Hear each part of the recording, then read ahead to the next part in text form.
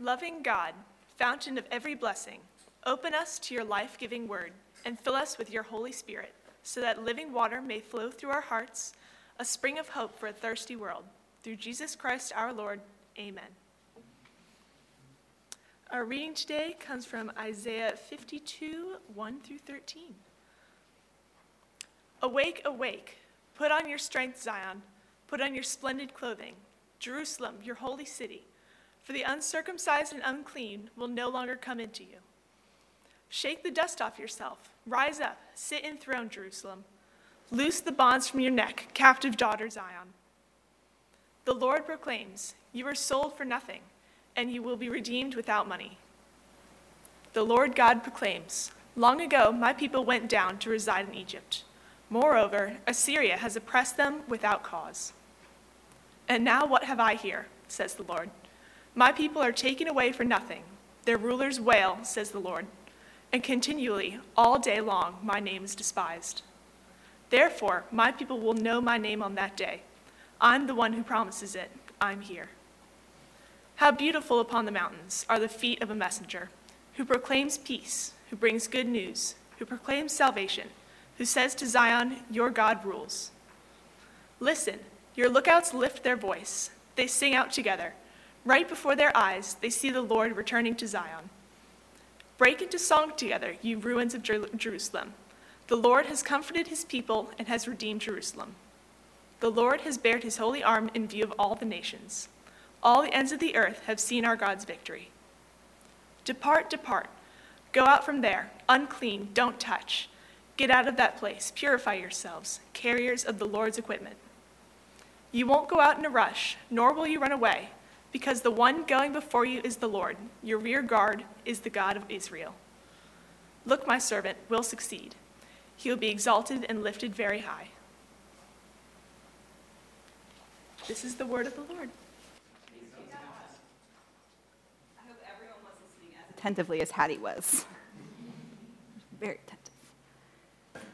Our reading continues with Romans chapter 10.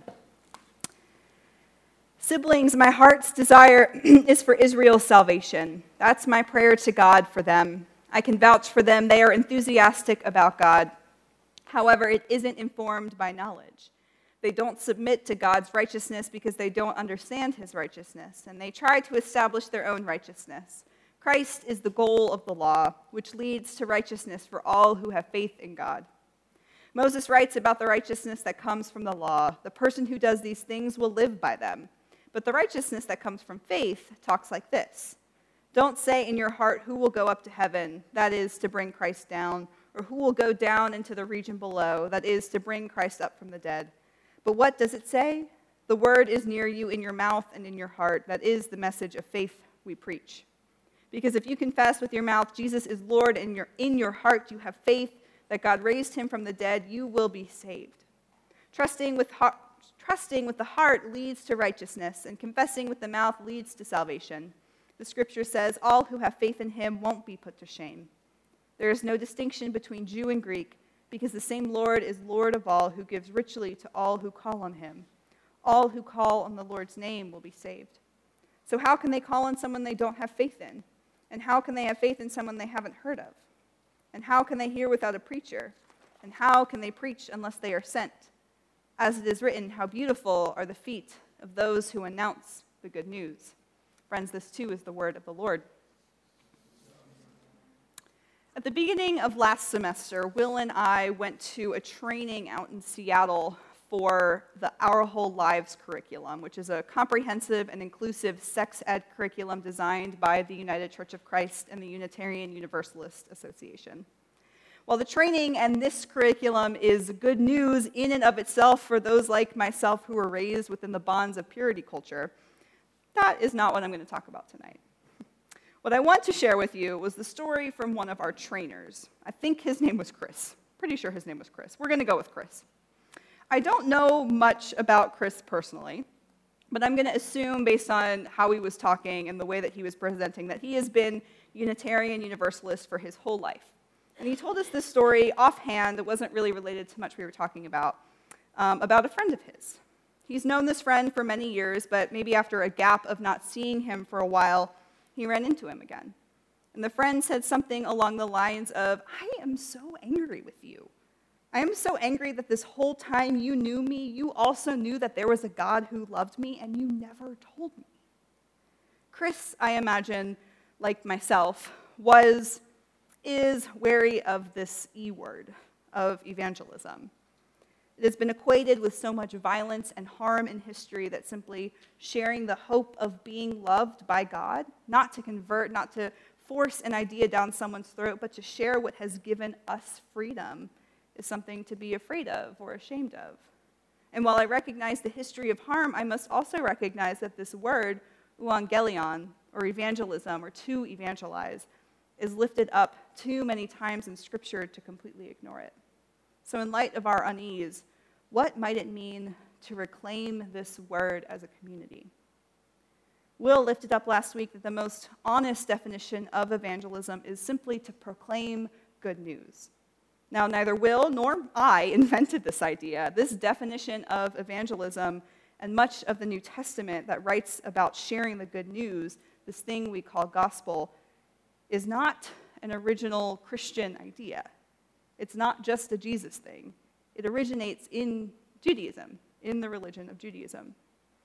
There are two very important things that Christians need to know and remember about Jesus and about Paul and pretty much everyone else in the New Testament, that they are all Jewish, and that the ideas that we today proclaim as uniquely Christian were not invented by Jesus or Paul, but were Jewish ideas. The Christian narrative historically has suggested that Jesus was bringing something new, something better to ancient Judaism, but that isn't a very fair assessment. I would say it's actually branching into anti-Semitism to say so.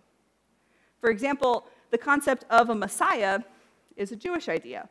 The basis for the new covenant that Paul talks about can also be found in the book of Jeremiah. And gospel, or good news proclaimed, can be found in the Old Testament, like in the Isaiah passage we read tonight and we read last week.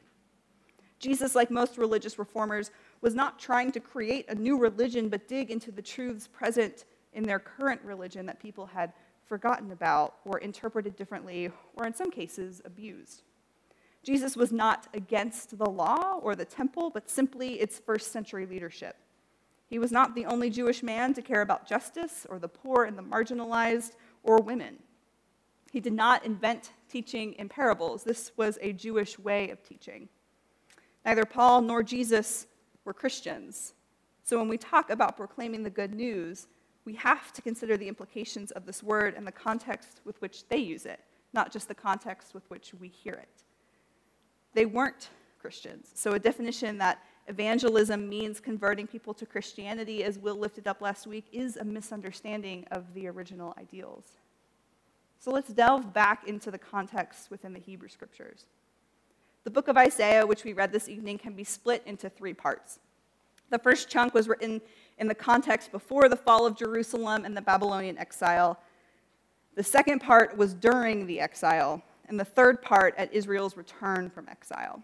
So the part that we read tonight is within that middle part, what scholars would call second Isaiah, or that time during Babylonian exile.